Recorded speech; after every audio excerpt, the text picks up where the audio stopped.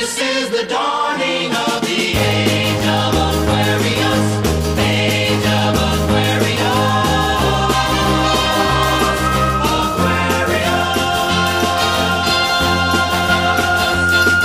Aquarius. Hello, and thank you for tuning in to the one, the only, As Told by Aquarius, with your host, Aquarius, birthday January 25th. And as you can tell, it's Aquarius season. It is our time to take over and wreak havoc on the world. But let's get into the words of wisdom from the universe first, because I know they got something really important to tell us. And it reads, as the sun enters your sign, you must put the doubts and fears of the past year out of your mind once and for all. A bright future awaits you, and to claim it, all you have to do is move confidently in the direction of your dreams. Now, this is the type of words of wisdom from the universe that I like to hear, because we are all currently going through something. And I didn't want to directly call it depression, and I didn't want to call it anxiety, because it is those things, and it's not fully those things. So what the hell do we call it? And with a bit of Googling, I have found the answer. What we call it is a crisis. Now, I didn't want to give it a front label like existential crisis, internal crisis, organizational crisis. I didn't even know those exist, because I feel like that one word crisis can sum up every little bit of what we are feeling and what we are going through right now. Like, have you been having trouble going to sleep recently? It's been extremely difficult to go to sleep. It's been extremely difficult to stay asleep. Your insomnia has been getting worse. You're not alone. And if you're a lucky individual who has been getting proper sleep, but you wake up still unable to feel motivated to do anything that you're actually supposed to do. Have you been waking up crying? Just like right out of your sleep, give it take 5 to 10 minutes, you start crying for absolutely no reason. No? Just me? Some of y'all lying. Have your thoughts become obsessive? Even more obsessive than they usually are? Have you questioned your existence as well as your purpose and the value that you bring to the rest of the world? Have you been feeling an intense amount of pressure to get your shit together?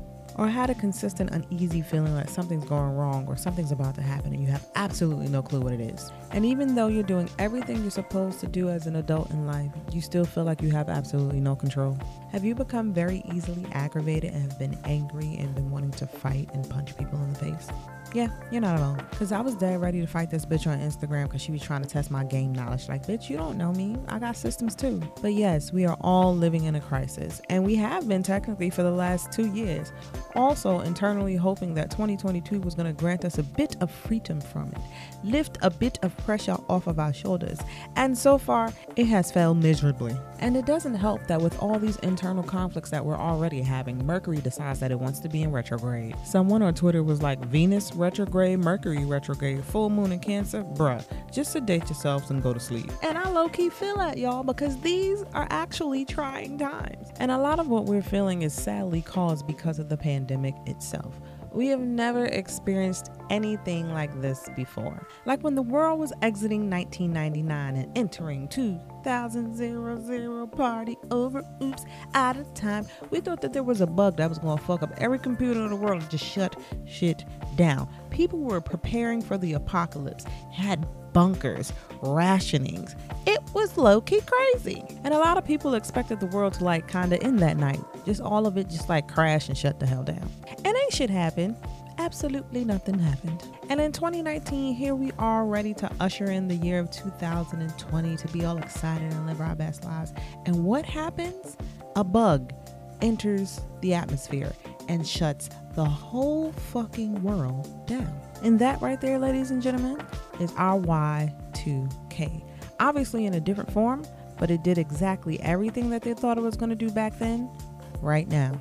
And just like they weren't fully prepared back then, they damn sure was not prepared for it to happen now. And regardless of how fast they were able to create a vaccine or enforce the wearing of masks or identify the bug, aka virus, and all 14 of its cousins, we sure as hell was not prepared for the long-term mental and emotional damage that living in a pandemic for 2 years would do to anyone. And it brought out so many people's suppressed trauma, enhanced trauma that was already identified, as well as gave people trauma who didn't have no trauma in the first place. Like, I was extremely organized during the pandemic. The majority part of 2020 2020, I was good to go. I had a whole ass schedule. I was exercising my ass off, banging ass body, mad projects, creations in the work. I was good.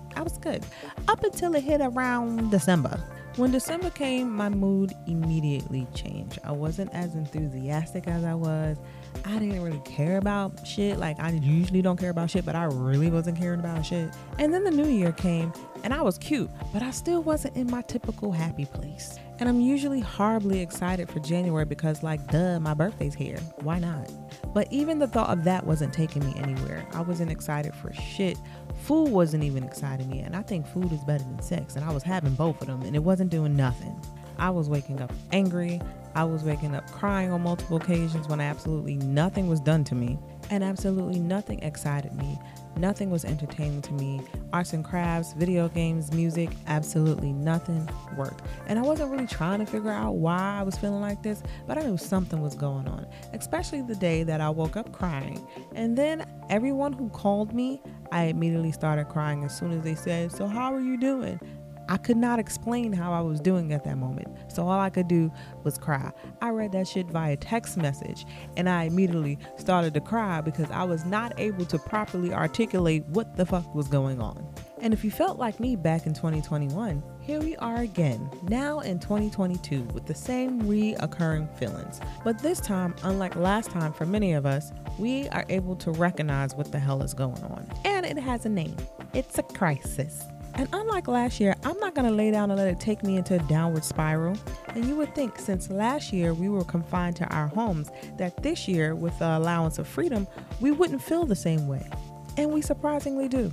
So what are we going to do this year? We're going to beat that bitch named Crisis ass. Now, I know it's easier said than done, but if we just take baby steps, maybe we'll get out of this crisis so much better than we did for the last one. And with a statement from Dr. Breland Noble, who says, the more you give yourself the opportunity to take stock of what you're feeling each day, the more you can attend to those feelings and the better you can manage them.